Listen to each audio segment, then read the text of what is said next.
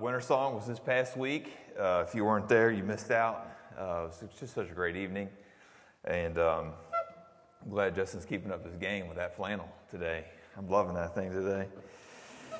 All right, we are back looking at the women that are found in Jesus' genealogy.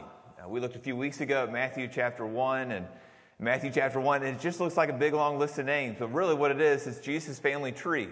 In most family trees, most genealogies back in those days in the ancient Near East did not include any women whatsoever. And so it's important for us to see these women, and we've been calling them the mothers of Jesus. And here's my conviction. I think if we see who Jesus came from, that we can discover who Jesus comes to. So if Jesus came from somebody like we're going to look at today, Bathsheba, then he can come to people like Bathsheba. So far we've covered two women. One was Tamar from Genesis, and we saw she was a tenacious woman of faith, and she practiced prostitution to get what was rightfully hers. Last week we talked about Rahab. She was a non-Jew. She'd somehow heard of the deeds of the Lord. She was converted, and she was a prostitute. You may have never heard of either of those women, but even if you've not been around the church very much, it's very likely that you've heard the woman that we will discuss today. Her name is Bathsheba. She's well known for who she's associated with, much more than because she's mentioned a whole bunch of times in the Scripture. Who she's associated with is King David, and King David is the most mentioned person in the Bible outside of Jesus. And her son, Solomon, is the second most well-known king of all in Israel's history.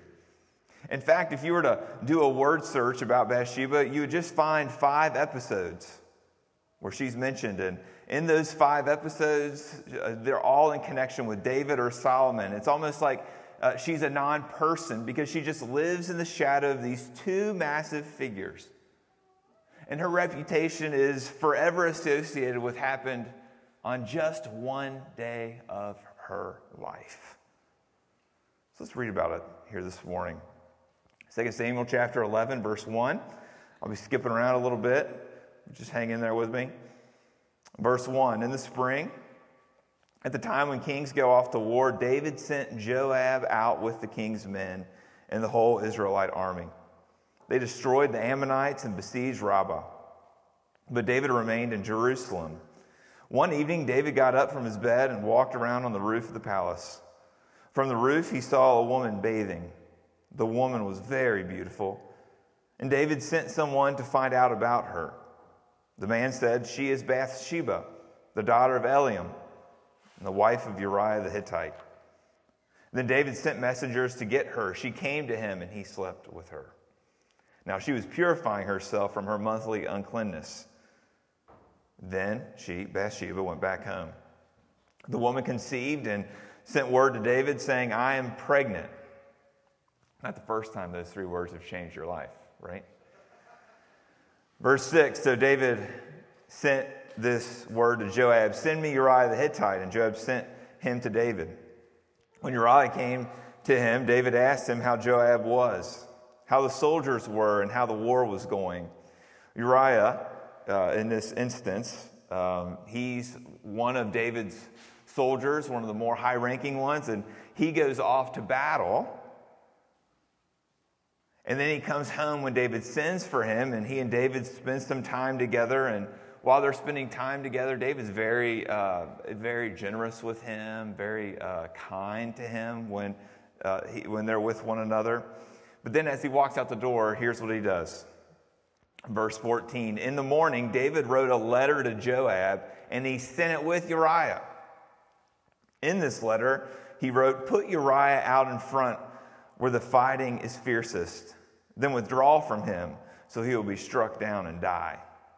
If you were David, would you have been able to keep from reading that letter? I don't think I would have. And then I would have been running for the hills. But instead, he doesn't open it. In verse 16, so while Joab had the city under siege, he put Uriah at a place where he knew the strong defenders were. And when the men of the city came out and fought against Joab, some of the men in David's army fell. Moreover, Uriah the Hittite died. Successful campaign for David, right? His plans are coming to bear. Then verse 26, when Uriah's wife, Bathsheba, heard that her husband was dead, she mourned for him. And after the time of mourning was over, David had her brought to his house, and she became his wife and bore him a son. But the thing that David did had displeased the Lord. The son was the result of this baby dying, right? And this upset David greatly, upset Bathsheba greatly. But eventually, verse 24 of chapter 12 reads like this. And then David comforted his wife, and he went into her and made love to her. And she gave birth to a son, and they named him Solomon. The word of the Lord. So all this starts with Bathsheba taking a bath. And you might be thinking, as you read that passage, you might be thinking, well, I mean, she's asking for it. If you're going to be in the nude outside, I mean, what else do you expect? But that's not what's going on here. We've got to remember that there's no indoor plumbing. That if you were going to take a bath, it was going to be outside. And what we know from archaeology is that there were barriers up around people's bathing areas. So the only way you could see someone taking a bath is if you had a high vantage point. And David has this high vantage point. He has a palace that's multiple stories, and he's up high and he sees her taking a bath. And this just isn't any old bath. This is a bath with religious purposes. I mean, that's what it says up there in verse 4, where it says, now she was purifying herself from her monthly uncleanness. Now, if you were to know the Old Testament law, to know what it meant to be ceremonially clean, then you would know that both men and women were required to take baths after they had released certain bodily excretions. And for women, this excretion was part of their monthly routine. So we know that Bathsheba is a woman who wanted to walk in holiness. But little did she know that this act of godly devotion would lead to her being preyed upon by someone who could see over the barriers. And eventually this someone, we find out, to David, and he would lie with her. She'd become pregnant. And David tried to cover up his sin, so he killed off Bathsheba's husband, Uriah. And then David married Bathsheba. See, Bathsheba had to marry the man who planned for the murder of her husband. And Bathsheba lost her baby. Now just stop there for just a minute. Think about the life that Bathsheba thought she was going to live as a young woman. She thought she was going to live her days following God. She married a man of utmost integrity. I didn't read it all, but if you were to read the whole chapter, you'd find that Uriah was really, really kind and faithful, a man of integrity. And it seems like that Uriah and Bathsheba hadn't been married long enough for her to have children. And now her dreams are dashed. She's now married to the man who arranged for her husband's murder, and she's lost her baby, and it's all because she was trying to obey God and because she was beautiful.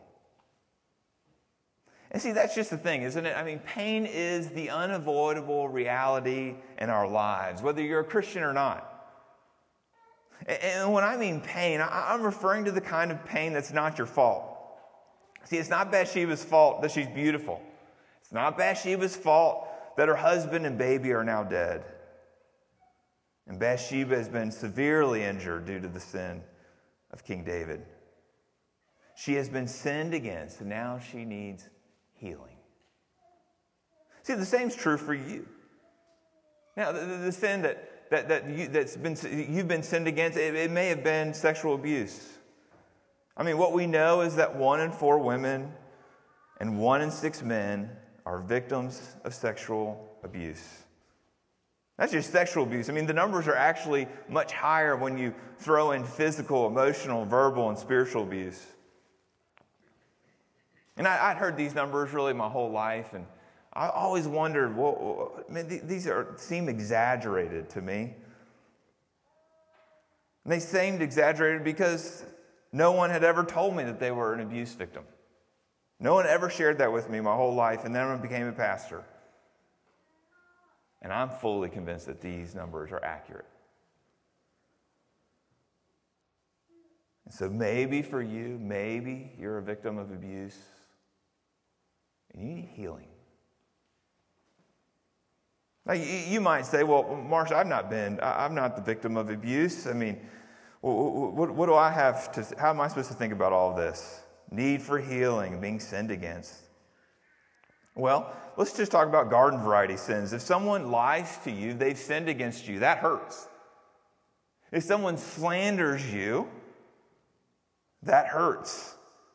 If someone holds a grudge against you, that hurts. If you've been lusted after, you've been sinned against. See, all of us are victims. All of us are victims of other people's sin. But we're also victims of living in a broken world. Things that aren't our fault happen to us that leave their mark, that leave us scarred, and we need healing. Things like losing a loved one, enduring horrible illness, living in a sexualized, materialistic, hateful, racialized, and unjust society. All of these are just a few instances of being hurt and needing healing. So whether a tornado has ripped through your community or someone you love used you or abused you, these things have impacted your souls. They've impacted your bodies. And those negative impacts are the evidence of our need for healing. But how's that healing going to come? How's it going to come for Bathsheba in our story? Is it going to come because those who have sinned against us pay for the restitution? Is that how healing really comes? I mean, look at all the complications that Bathsheba's got to deal with. I mean, usually when you look at this passage, most of the time spent is talking about David. I'm going to talk about David a little bit because you just have to tell Bathsheba's story. But I want you to think put yourself in her position. I mean, by the time you get to 2 Samuel 11, you've read from 1 Samuel 16 until through chapter 10 of 2 Samuel. That's a lot of chapters. You get about 20 chapters of content. And if you read those 20 chapters, you'll get the sense that David is pretty close to perfect. I mean, he's this incredible military political leader. He's an incredibly gifted artist who wrote over half the Psalms. He's referred to in such a way that no one else in the scriptures is. He's called man after God's own heart. He's incredibly courageous as he deals with Goliath and then he deals with Saul. He's an incredible friend to Jonathan. He's merciful to his enemies. This is the man who sinned against Bathsheba. But on the other side, we see that he's deeply flawed. I mean, he has 7 other wives besides Bathsheba. He has at least 15 children. He has concubines. And in case you don't know what a concubine is, it's someone that was David's property, but she lacked legal status and protections of being a wife. He had many of them. We don't know how many. And then you see his life as a father, and you see that he lacked a backbone with his kids, and it leads to all kinds of corruption and conflict. That's the kind of position she's in. It's complicated to be her, isn't it? Well, it gets more complicated because what happens in chapter 12 is that David repents. David's confronted by Nathan the prophet. David sees his sin, he confesses his sin, and he receives pardon from Nathan immediately upon his confession. And can you imagine being in the room when that happens? You see this take place between Nathan and David. What's Bathsheba supposed to think? He's going to get off on this? Are you serious? But her life just keeps getting complicated even after his call to repentance. Because all the flaws that we see in David happen after his repentance. See, when you see yourself in Bathsheba, when you're put into this corner, when you have to realize the pain that you are dealing with in your life, you do one of two things. You either minimize your hurt, you minimize the severity of someone else's sin, or you nurse your wound. Well, let's talk about minimizing your hurt or the severity of someone else's sin. It's kind of like saying, it'd be like if I was bleeding, if I had a short sleeve shirt on and my lower arm was bleeding and it just kept bleeding. I'm interacting with you before church, while I'm up here leading worship, preaching after church, and this goes on for a couple weeks. Every time you see me, I'm just dripping blood. And you say, Marsh, would you do something about that? And I'm like, man, I'm all right. It doesn't hurt that bad. I'm okay. What would happen eventually? I would bleed out and I would die because I would be minimizing my own pain. And if someone else had done that to me, had hurt me in such a way that ended up my death, I'd be like, it's okay. They didn't mean to do it. It wasn't that bad. It's one way of thinking about it, that we minimize our hurt and severity of someone's sin. The other thing we do is we nurse the wound. If you have a wound, if you have been hurt in the way Bathsheba is, it's possible the human condition falls in love with their hurt. Because it feels really good to hold someone else hostage. It's really hard to forgive. And if this is you, you'll end up dying too. You won't bleed out. You'll just die of a hard heart. Because you will hold that grudge against the person who hurt you. But here's what both responses do. Both responses refuse to genuinely forgive. Therefore, both responses prevent deep healing from taking place. See, this is tricky to be her, isn't it? How is she going to be healed? Is she going to be healed because David steadfastly becomes consistent? He loves her well. He loves the children well. Well, if that's going to happen, she's never going to get healed because that's not what takes place. She's going to be disappointed. She's going to remain wounded. So how have you been hurt? You ever thought about that? How have you been sinned against? So if you've been sinned against, you need healing. But if you are the one who has sinned, then you need your guilt removed. You need forgiveness like David did. And like I said, from 1 Samuel 16 to 2 Samuel 11, he's nearly perfect. So how can David fall so fast? I think it's a good question. And I think if we look at our passage, I think we can find 4 things that were in play for David that made him sin so fast. The first one, he's isolated. See, at the beginning of that passage, what you see is that he's by himself, that the troops were off to war, and it was very unusual in the ancient Near East for kings not to accompany their armies. But he stayed by himself. And when you're not surrounded by other Christians, and you find yourself friendless, you find yourself lonely, you're in danger of ending up just like David. That's the first thing we see. The second thing we see is that he's bored. David wasn't doing anything. And when we lack purpose in our lives, we unintentionally find ourselves waist deep in evil far too often, just because we're bored. I think the other thing we see is that David was entitled. I mean, David was a very powerful king. He was a leader, and all leaders have to do hard things. All leaders have to do unglamorous things that no one sees. All leaders get criticism that no one else knows about.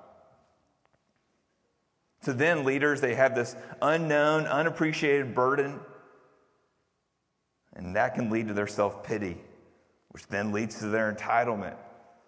And when you're entitled, you will exercise your power in ways that bring you pleasure, but that use other people. You're entitled, you're bored, you're isolated, and you have to realize that sin happens fast. I mean, look back at verse 4. In verse 4, look how fast these verbs come down the pipe at you. It says he sins, he takes, he lays. It doesn't take long for David to sin, and there's no hint that this was premeditated on David's behalf. And oftentimes the same happens to us. We don't think we're capable of sin X, but we actually end up committing sin X because we were given the prime opportunity.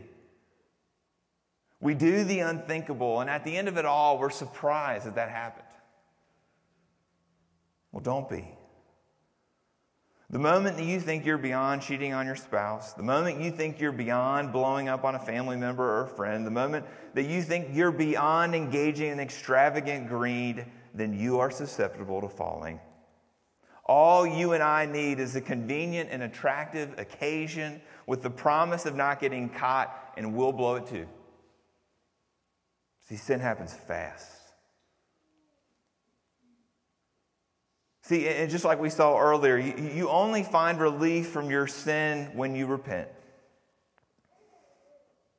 But I think this is a good question. What's going to lead you to repent? Well, luckily David had someone who was willing to confront him. I mean, he could have killed Nathan and no one would have said a thing. You crossed the king. But that's not what happens. And Nathan his confrontation is artful. He doesn't shame David, but he does confront him. He invites him to repentance. And David takes the opportunity. And I think the reason that David took the opportunity is that he really knew what God was like. I mean, every time that he walked into worship, he heard the words of Deuteronomy 34. The Lord, the compassionate and gracious God, slow to anger, abounding in love and faithfulness, maintaining love to thousands, and forgiving wickedness, rebellion, and sin. David knew those words. David knew the whole sacrificial system was set up because there was a compassionate, gracious, slow to anger, abounding in love, faithful, and forgiving God who loved him. He knew that God's mercy was available to him. He knew that if he owned up to his sins, that God would accept him. And brother and sister, you have the same thing. If you've been hiding, if you're afraid of getting caught, if you have a skeleton in your closet, you have a God who waits to be merciful to you. So repent.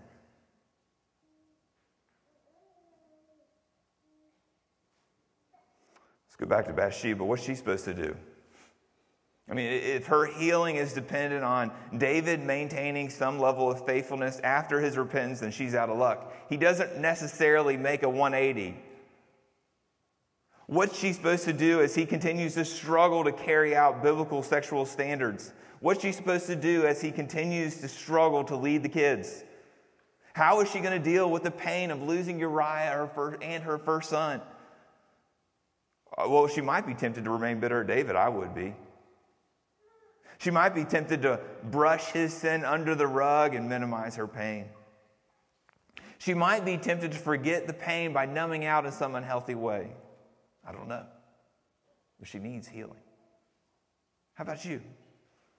How are you going to get the healing that you so desperately need? We need to look to Jesus. That's what Bathsheba needed to do too. See, Jesus calls himself the great physician. And let me tell you, he's skilled. He's skilled at dealing with hurting patients. He knows what medicines you need. It might be a consolation of a good friend. It might be a word of peace. It might be a home-cooked meal. It might be a wise therapist. But his office is never closed. You never get put on a wait list. He doesn't get sick of you coming back for the same thing over and over and over. He always has more hope for your recovery than you do. So this Christmas, will you come to him? Will you realize that your addiction is tied to your pain and that your compulsive habits are only making matters worse? Will you see that holding the grudge isn't getting you what you want? It's not going to heal you when that person finally asks for forgiveness. Minimizing your pain is not going to work either. But coming to Jesus will. See, here's what God knew when it came to the incarnation. God knew that we didn't need money. If he did, then he would have sent an economist, right? He knew that what's going to fix our problems is not entertainment. If he did, then he would have sent it. If what was going to fix our pain and bring us forgiveness was some political leader, then he would have sent a politician, but he didn't. See, what Bathsheba needed, what David needed, what you need, and what I need is a Savior. And that's what Christmas is all about. Let's pray.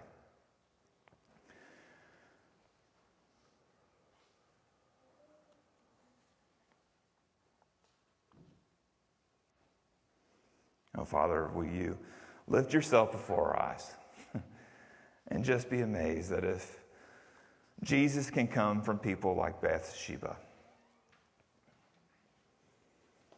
that Jesus can come to people like Bathsheba.